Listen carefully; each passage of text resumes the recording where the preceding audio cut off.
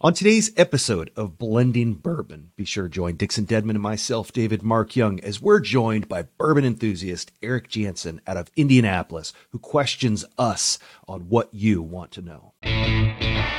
Blending Bourbon is the podcast that takes you beyond the barrel and behind the scenes of the whiskey industry with master blenders Dixon Dedman and David Mark Young.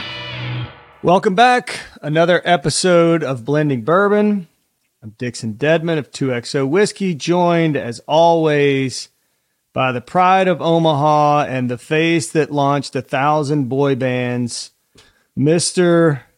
Golden Chief himself, David Mark Young. Dixon Dedman, good afternoon. How are you? I'm good. I think I'm kind of in the same boat as you. I'm going in entirely too many different directions right now, but it's good. Lots of balls in the air, lots of good things happening. Yeah, there's like weird parts of it, right? I mean, I spent 6 hours today getting my picture taken and having to do videos and all of that stuff, and it's just weird. You look great. I could tell you're dressed up. You got your hair and makeup done. There was a little makeup on me earlier. I don't know if I still have it. I could tell. Yeah. Some blush and. I hope we didn't. I don't know. I probably look like a damn clown, circus clown. I don't know. Never. You look great. It's always fun. They come over there like, oh, we have to just. There's a little. We're getting a glare. Or we're getting a. So was this an on-site? Somewhere in particular? Can you tell us? Yeah, it was a school kind of restaurant bar in Lexington called Epping's, and nice. It's kind of has this like modern but also kind of rustic look, and they chose it, and I just videos and photography for digital, social, blah blah blah. They just told me where to be and when to be there, and I went there and did it. Bring your beautiful face and so I got to get home. I got a podcast. I got to do, yeah. Well, priorities. Well, I'm here at the bottling plant. We've been bottling all day, yesterday, today, blending, bottling, all things, all great things. I smell like bourbon, par for the course, but exciting. So you know what? We have talked in the past about, engaging with our audience members, and we've had a ton of feedback. We've had a ton of volunteers. Yeah, no, I think like 7 of the 16 listeners responded to that call out. That's close to 50%. Yeah, I mean, that's called engagement. It's overwhelming. It's an overwhelming amount. Overwhelming engagement. Yeah. So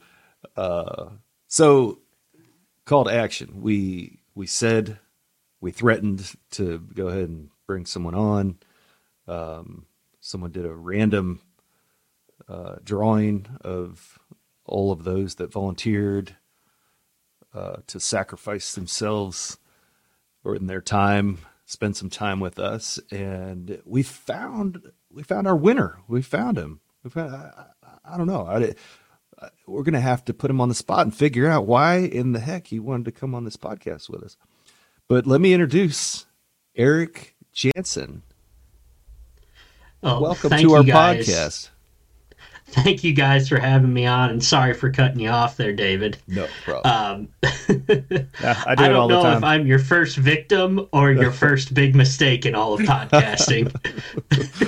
We'll see. I think this is going to be fantastic. We're excited to have you on here. Thanks for taking the time.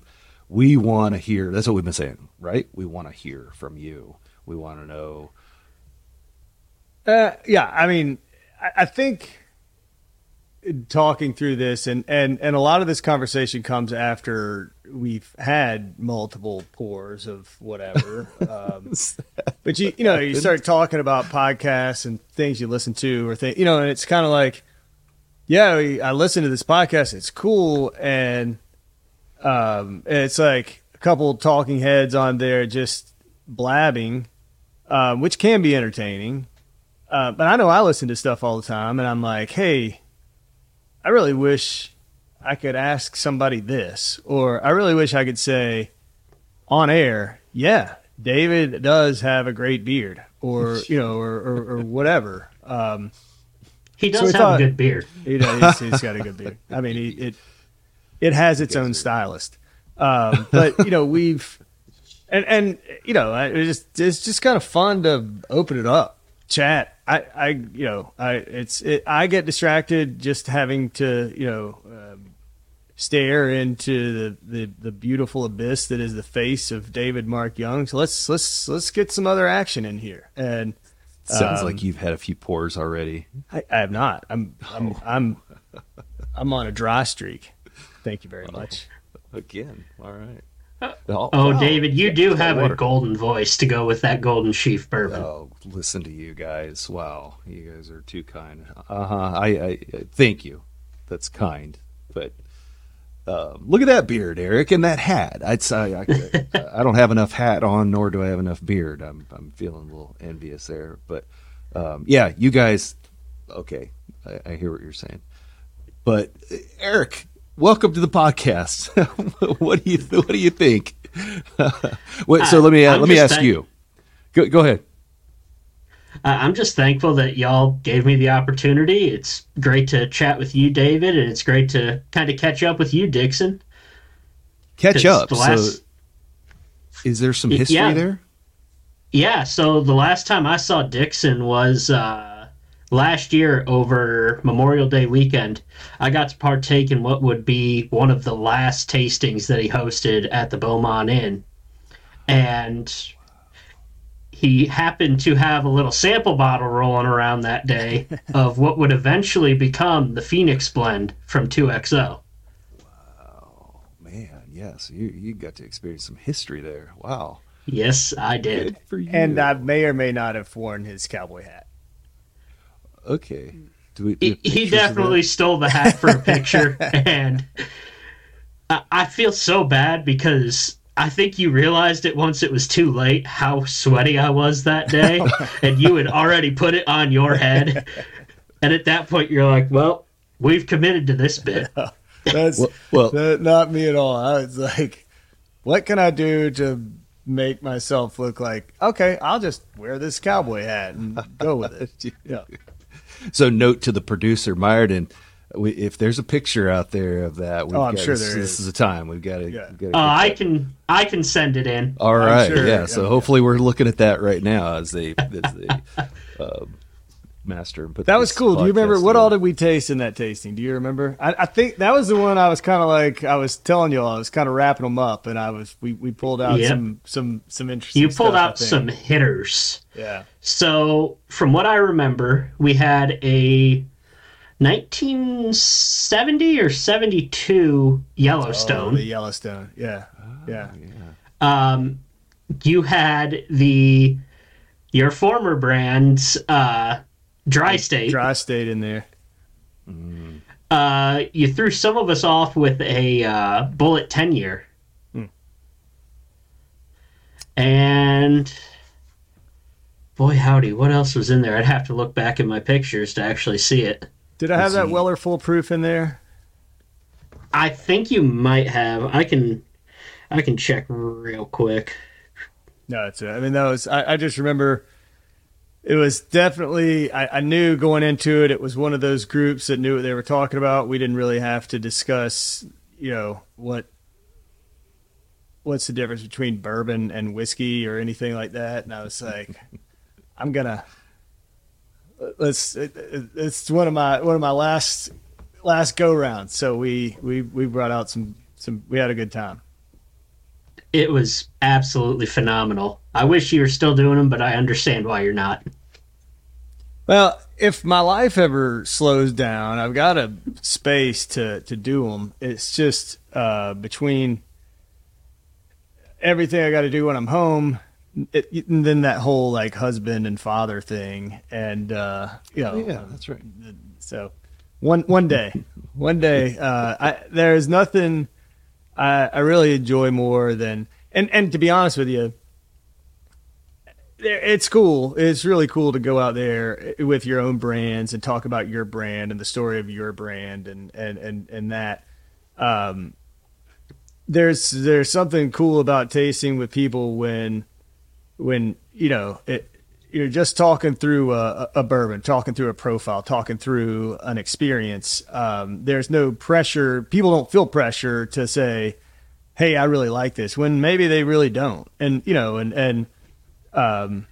it's just that was always kind of fun because you get kind of people's like real take on what they think when they don't feel like they have to sugarcoat their feelings on something or whatever. That was always fun. Absolutely. And the feedback was always interesting, and I just get a little silly and start stealing people's hats and fun stuff like that. It's always good. So was that a pretty big group that was there? Yeah, I think there was 10 of us, maybe a few more. Yeah. Okay. What's most memorable moment about that event, Eric?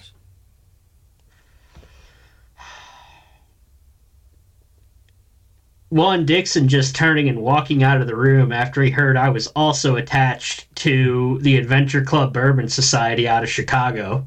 Yeah. Had some good times with that group. Yeah, we take over the Beaumont every year, and had some we really have a good good time times with that group. Also, one of my friends that I was there with, David, he got to play the piano in the lobby area, and he played it very well. It's a very beautiful piano. I can't remember the brand. He knows more about it than I do. It's an 1880 something Steinway. Wow. There it is, Steinway. Yeah. David rode with me for the whole weekend. He's from New York. I'm from Indiana now. I picked him up in Louisville, and we spent that whole weekend together. So he was losing his mind about getting to play a Steinway. Wow.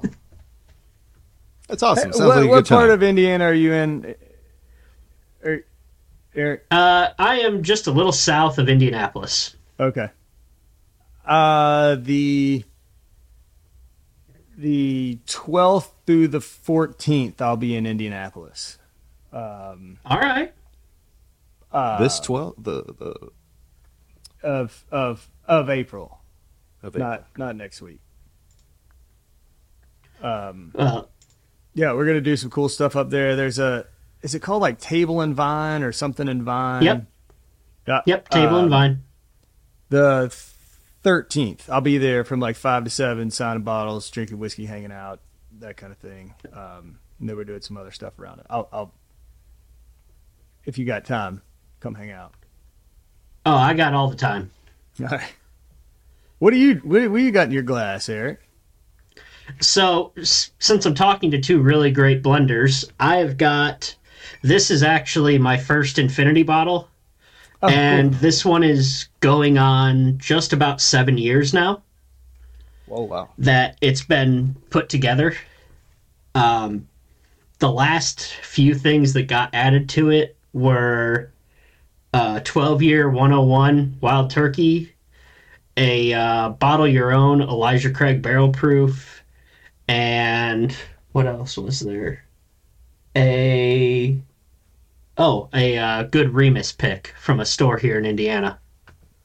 Do you kind of track that thing like in terms of like not necessarily what's in it, but like when it's good and when it's like if you hit it one time you're like, oh wow, like this is solid. You pull out an ounce and like set it aside and then. So I don't pull out an ounce. I know when it's good. And then there was one point where I left it untouched for about 6 months. And there's been nothing but bourbon and rye put into this. It turned malty, almost like a malt whiskey a little bit, and it was weird. So it's turned back to where I want it now, but I've definitely noticed what products I've added have added what characteristics to it. So I was at a meeting at New Riff a while back, and their bar at New Riff. They've got an Infinity bottle back there on the back shelf, and they kind of like I think it's on Fridays. They kind of let people try it, but basically everything that's poured in the tasting room, when it gets down to a certain level, it just goes into this Infinity bottle, And Ooh. I think I've tried it like 3 times, and one time it's just all rye, and the next time it is the weirdest damn thing you've ever tasted in your entire life. And it's like now I just walk in, I'm like, I'm sorry, I'm gonna need to see where the infinity bottle is. But I think they're like, it's just such a fun like concept and such a fun thing to watch and see how it changes. Yeah, it is. Yeah, yeah. I've experimented with a barrel, a little 3-gallon barrel, and do the same thing. I get a bottle down to, a couple pours and dump it into the barrel. And at one point, I just wasn't happy with it. It had. I also was not keeping track of it, and there were things that were dumped in it. I mean, it's exclusively bourbon and rye, but I don't know if it was something in the oak. You still drink it though, right? I mean, of course, still, yeah, of course, yeah. It never, it didn't go sour. It didn't, but it went south of my preferred flavor profile. Okay. So yeah, but yeah, and then I've added stuff to it, and it's come around. So it's interesting to toy with. Yeah, I'm curious. Go ahead, Eric. It's certainly fun. I've got another one here it was comprised of my last bit of Wild Turkey Diamond Anniversary, and now it has all of the Wild Turkey Master's Keeps, plus every single barrel product from Wild Turkey that I've owned. There's a bit of that in there. Good. So I'm looking. You're talking about some really good bottles. I see some Peerless, I think, back there. Yeah. Maybe some beers. Yeah. What's your collection look like? Are you a collector first of all? No, I'm a drinker, but you're a drinker. The collection is right there, and it's a little of this, a little of that. Sure. Yeah. And there is still more whiskey up under there. Yeah, look at that. Awesome. So what does the whiskey scene? I'm gonna put you on the spot for a while, but would love to get some questions from you. Absolutely. For us. But what's the whiskey scene look like in your area? You and I talked a little bit yesterday, and I know you mentioned your involvement in some of the local activities. So, truthfully, the Indianapolis area whiskey scene is kind of choppy. You don't have like one main club that everybody belongs to, and you don't have one main bar that everybody seems to hang out at. It's pretty spread out. Like you've got Naptown Bourbon Club, who has a lot of great people in it, and they're mostly up on your northwest side of Indianapolis, up near Castleton and Carmel and all that. You've also got the Fishers Bourbon Society, which is a little bit more east. And then you've also got the Indiana Bourbon Club, which I'm a board member of. We're trying to incorporate more people and trying to help consolidate and get more folks together. But like any type of ground up grassroots movement, it takes time to really get engagement and gain traction. As for like bars and whatnot, you've pretty much got your Fountain Square, your downtown area of Indianapolis on the circle. And then you've got a few places up in that northeast corner. So you've got like Nikki Blaine's in downtown. You've got Blend Cigar Bar up on the northeast side. There's Final Third Whiskey and Cigar out in Ingalls, Indiana, where I'm usually hanging out at. Up in Ingalls, Indiana. I had to make sure I said the right thing there. And you've got some pretty good. I know Starlight Distilleries. Yep, they're about a 2-hour trip from me now. Okay. Oh, gotcha. But not bad at all. Only an hour and a half. It's about the same distance for me to get to Louisville as it is for me to get to Starlight. Okay. Oh, okay. Gotcha. Well, yeah. Dixon mentioned he's got some activity in there. I've got some coming up as well, the next couple weeks, and unfortunately they don't overlap. But love to see that some of the events coming up, and absolutely. But yeah, appreciate you sharing and some of your collection. But I'm curious, when you found out you had an opportunity to come on the podcast, You're being punished. did you think what what was your thought? My first thought was, oh boy, I better not say anything too stupid today. No, that's my job. That's my job. That's what I do. We compete for that job. I don't know. I've got a lot of good years of saying real stupid stuff. I'd like to think I'm pretty professional at it. Yeah. So then, at some point you and I had talked, and then, but what's on your mind? Had you seen an episode and thought, kind of back to what Dixon was saying, oh man, if I, anything come to mind, questions wise, or, things that you're interested in discussing? So I've been listening and watching since episode 3, I think. That Okay. one came across my Instagram feed, and I saw that you guys had it up and running. So I went back, listened to the first 2, and then I've just kept up ever since. It's always interesting to hear it from the standpoint of people who are in the industry and actively having to travel, and hearing about experiences on the road and meeting with different people and how you manage sometimes your work-life balance or just lack thereof. Yeah. Yeah. That's probably more accurate. I heard something interesting today. It was actually on the Bourbon Pursuit podcast. Ryan and Kenny, and they mentioned us. They mentioned Dixon and David on the Blending Bourbon podcast, and this was shortly after Ryan and I had met up, and we actually had Ryan on the podcast, so that'll be airing in the near future. But they made a comment about they've got. And Dixon, I don't know if you're aware of this. They've got Behind the Pursuit. I think it's like a little subset of, kind of quick podcasts that they do to kind of similar concept, to take a look at behind the scenes of their brand, United Pursuit Spirits. And but they said, everybody thinks it's really glamorous and, everybody's wealthy, but honestly, it's about getting kicked in the dick every day.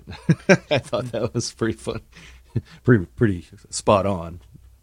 But so what questions do you have, Eric? So one of my questions would always be, I'm sure that you get asked 1,000 times, and I don't know a better way to phrase it, is when you guys go into the process of creating a new blend, whether that be for a new batch or for a new brand, are you looking to create something, or are you letting the stocks that you have at your disposal kind of dictate where it goes? That's a good one. You want to take that one? Sure. I'm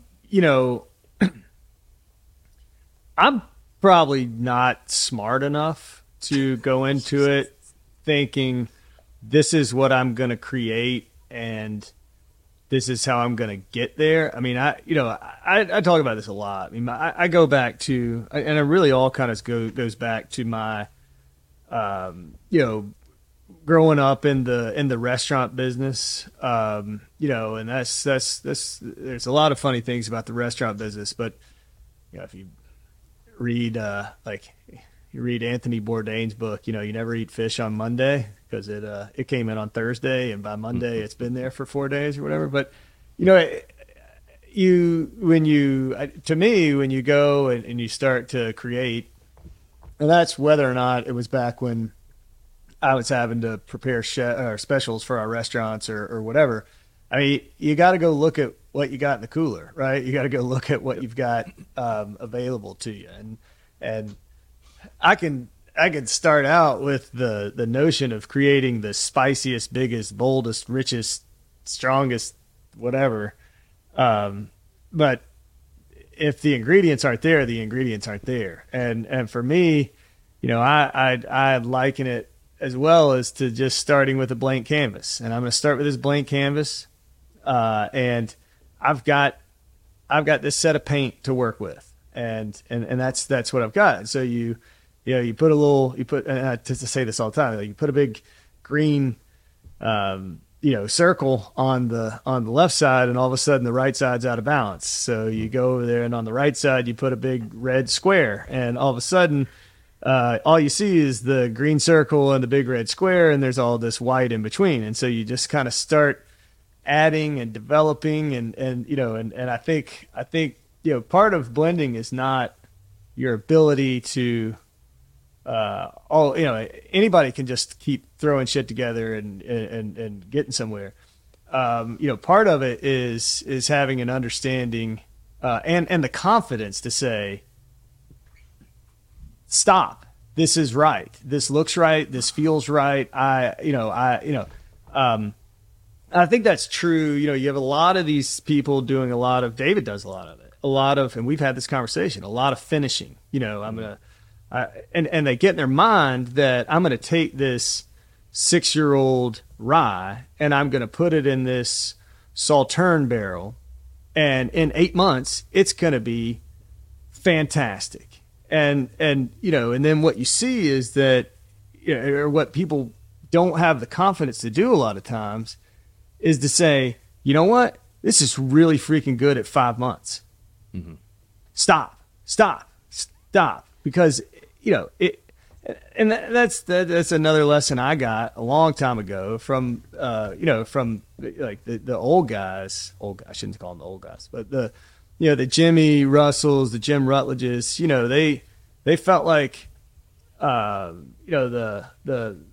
path that the quality of their whiskeys took was this gradual incline, and it slowly got better and better with age until it peaked, and then it falls off a cliff. It gets over oaked and it falls off a cliff. And they, and both of them have told me a number of times, the challenge is not to wait until the very last second. The challenge is to have the confidence to say, it's time, this is ready, I'm happy with it, we need to put it in a bottle.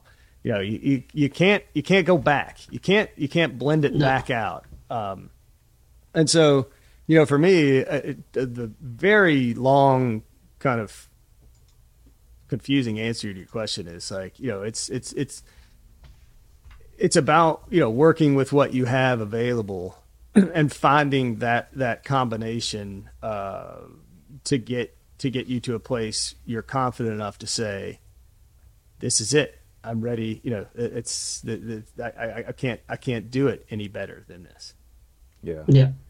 Yeah. I would agree. I have a question, the follow-on question for you, Dixon, is, going into your bottling and, how solidified is your blend, is the proof at the moment of bottling, and I have a little bit of understanding and, insight what that looks like as far as when you go to bottle, but have you pivoted last minute because of, something that just was off? I mean, we've had some like production issues where we had to change some stuff. Only a handful of times have I, and really in this, like with the Phoenix blend, I was probably 10% below the yield I expected. I just hadn't worked with these barrels long enough to know, and factoring in the fact that these barrels had been moved 4 times, and that agitation, creates a lot of, loss and things like that. And then, and that part is scary as hell. I mean, it's one thing to have a bunch of little sample bottles and make a little blend in my little lab and get happy with it, whatever. But, when you dump 125 barrels, there ain't no going back from that. The toothpaste is out of the tube at that point. It's not going back in there. Yeah, what's done is done then. Right. And I am my own my own worst critic by a mile. So I almost when it's done, yes, I have my sample and I taste it against my test blend. It tracks. It's good. You know, check. You have to check it 15 times now. It feels like, but you know, I almost am to the point that once we bottle it, I just need to sit there and not touch it for 2 weeks. You know, I open one, I start second guessing myself. I start saying, oh, you know, I mean, it just, and it's maddening. You don't sleep at night. You think, oh, is this going to, you know, I mean, it's nerve wracking, but I do believe that, you know, it's a big part of it is that like confidence in yourself that you've done it right, that, you know, that it's, you know, you didn't just half-ass it, you didn't phone it in, and you gotta go with it. Right. Yeah. Yeah. You know, I'm doing a lot of these smaller custom blends. You know, less than 100 gallons, and will typically, you know, I'll have the blends locked in. You know, get the ratios figured. Okay, what barrels, and sometimes it's portions of barrels, and there's more moving parts than I realized. And then we'll get the liquid in a tank and start to proof it down. And then, you know, we've had times where we had to pivot because it, for whatever reason, I don't know. I kind of get into this analysis paralysis, especially with these, and I'm kind of beating my head against the wall with some of these finishes because they're more complex than I had realized. And you know, I've said within the last couple weeks that this is the last maple barrel finish we're going to do. This is the last port finish. This is the last, and I keep saying, you know, I'm a purist, and I've got to get away from they're more complex. And I'm actually leaning more toward like the wine finishes, the cognac, the, you know, Armagnac, that sort of thing versus anything sugary such as a maple syrup barrel or honey or they, you know, Dixon's said this time and time again that, you know, 1 and 2 don't add up to 3, and No. wow, these are mind blowing how you can mix, you know, 2 sweet finished blends together, and then all of a sudden you get this flat, dull. The sweetness is gone, and then you mess with the proof, and it's and I'm sorry I got off topic there, but you know, I would agree with Dixon as, you know, as far as coming up with a blend. It's based on what's in inventory. You know, what spices do you have in the spice rack to be able to, you know, create that dish that you're. But you know, admittedly, I get more samples than I have of barrels in inventory, and so, you know, I'll blend with those, and then okay, now we've got to get some more wheat barrels or some you know, some more something else that we don't have in inventory. Yeah.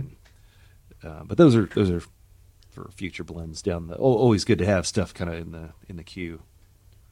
Better to need it and not have it than Right. or have it and not need it, Have it, not need need it it, and yeah. not have it. Right. So when you guys go about starting, you know, are you looking at a product that maybe has a hole or a gap that you can fill in its profile, or are you looking for something that is already on its own basically very good and finding a way to accentuate certain parts or add a layer to it? Yeah. May I? Sure. I'm realizing more and more what I naturally do when I'm tasting whiskey, and I didn't realize this until recently, you know, within the last year or so, that I'm always thinking of how to make it better, no matter what I'm drinking, and or how it could be improved, and then, you know, sort of hypothesize what that might look like. Understand the blend or understand the mash bill, where it came from, the age, all the things, and then think about, okay, this is good. However, what could be done to it? And that's where I started years and years ago, was just tinkering around with some Jim Beam and Buffalo Trace, and come up using precise measurements to oh, that's good. Hey, maybe I'll call Jim Beam and tell him that I mixed their peanut butter with their chocolate and we came up with something amazing. But I do the same thing with food, and I think that's how I landed in this industry. Is kind of that's what I always wanted to do, and now that's what I get to do. But yeah, I was doing a tasting recently this week, and similar type of question, and yeah, I don't know. See, for me, my getting started, whatever, 12, 15, I don't know how many years ago it was, but A long time ago, a lot of blends ago. I would tell you that I was blending to, and again, it's that same idea of like, the whole is not always the sum of the parts. I was blending with things that I didn't think were fantastic. I was blending things that, I looked at them as bourbons with flaws. I had very and I'm talking about in my previous life, Kentucky Owl. I mean, and especially after I got involved with Stoli and they started buying everything that came on the market, it's oftentimes a lot more volume of this stuff than I was recommending. But what I kind of took my role and my job and what my challenge was taking these things that individually, would I bottle them? Hell no. Individually, would I have put them out there and been proud of it? Not a chance. But so I took it as my, as a challenge and really, it was a path to finding that, you take these flawed things and how do you fit the pieces of this puzzle together to make them into something really special? Because on their own, they were lacking. Individually, they were more flaws than there were good qualities. And that was really what I was, how I started, especially as we grew the batches. It's like, okay, I had a shitload of these barrels and a shitload of these barrels and a shitload of these barrels. And you know what? On their own, they ain't very good, but if you find that right ratio and find out how they complement each other and maybe even mask some of the other stuff, it works. And my new venture and this new opportunity, I could bottle this stuff that I've got straight away. I mean, just straight away. And, but to me, it also means that I haven't, they're proprietary mash bills. They're exclusive to us. It doesn't taste like anything else out there on the market. But I haven't put my stamp on it. I haven't done, yes, I've monitored the maturation and moved some barrels around. But, I want to be able to, Eric, when we're hanging out, I want to be able to say to you that, I did more than just buy this from some guy and put it in a bottle and say, this is mine. I double barreled this stuff. I moved it around. I aged it until I thought it was ready. I blended it with 3 other elements and blah, blah, blah, blah. So it didn't come from anywhere but this sick mind right up here, so there are plenty of people who can buy their brand. You make your brand. That's how I've always equated it. You actually put a mark to it. You do your process. There are other brands out there that take barrels that they're simply buying from other companies, slap a new label on it, throw Grandpappy's story on the backside, Right. and onto the shelf it goes. Yeah. Yeah, Yeah. I would agree with that. That's a good way to summarize it. Yeah. And for what it's worth, the Phoenix blend is phenomenal. Well, appreciate it. Thank you. I am equally as excited about the Innkeeper's blend that we have coming out and should be in market probably first-ish weekish of April. So are you looking to try and do one blend a year, two blends a year?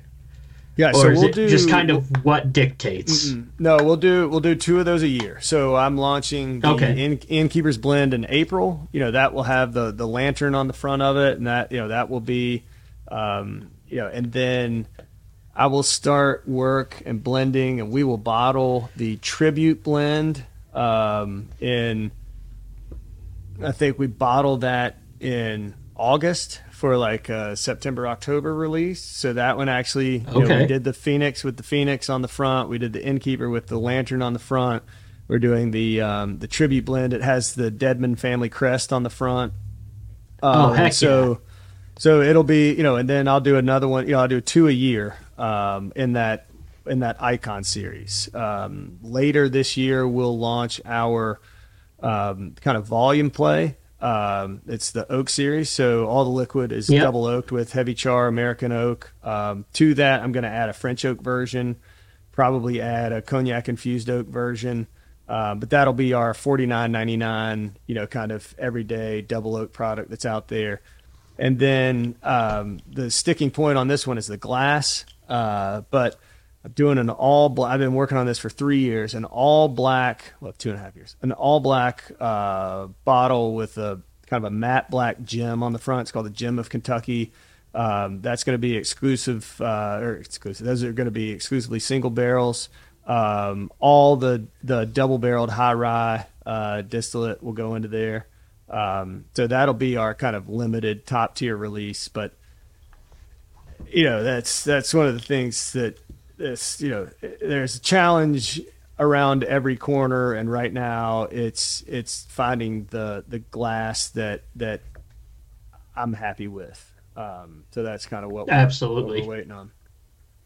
So going with the black bottle, if I can ask, was some of that inspiration drawn from New Riff when they came to market a few years back with that black to clear bottle? Yeah, I mean, I like that gradient look of that bottle. I mean, I think just generally I'm not speaking, saying that you ripped them off No, by no, any no, measure. I'm no, saying no. you saw something and you went, yeah, that's something I want to do. Well, I would say it's a little bit less of like I saw what they wanted to do, and more about kind of what I wanted to do with 2XO. And to be honest, Okay. you said it perfectly. Like I didn't want. I've done the 100-year-old great grandfather story, like talking about what happened in 1879 and whatever, and I think American whiskey and the new brands, a lot of them are getting really bogged down in that. Like, I've got to have this old story. Like, I've got to have this. We're going to use this false narrative about some mule that used to drag mash up a hill at Uncle Freddie's still in the woods, And I think that there's an opportunity for some modernity in the American whiskey space. And that's kind of why we went with something like 2XO, which is a little bit different. It's more like a symbol than it is not to say we're like Prince or whatever, but, but I just, I want less words on the front of the bottle and less, I just want it to have a different look and a different feel. And you see what's happening in the agave space, and they're kind of moving towards a lot of that. You look at Clase Azul and things like that, and those ceramic decanters and whatever, and they stand out, man. They just jump out at you when you walk into a bar. And Absolutely. And that, that all black bottle with that gold 2XO across the front of it, and it just looks so different and looks so, I thought, so damn cool. But I want the bottle to be right.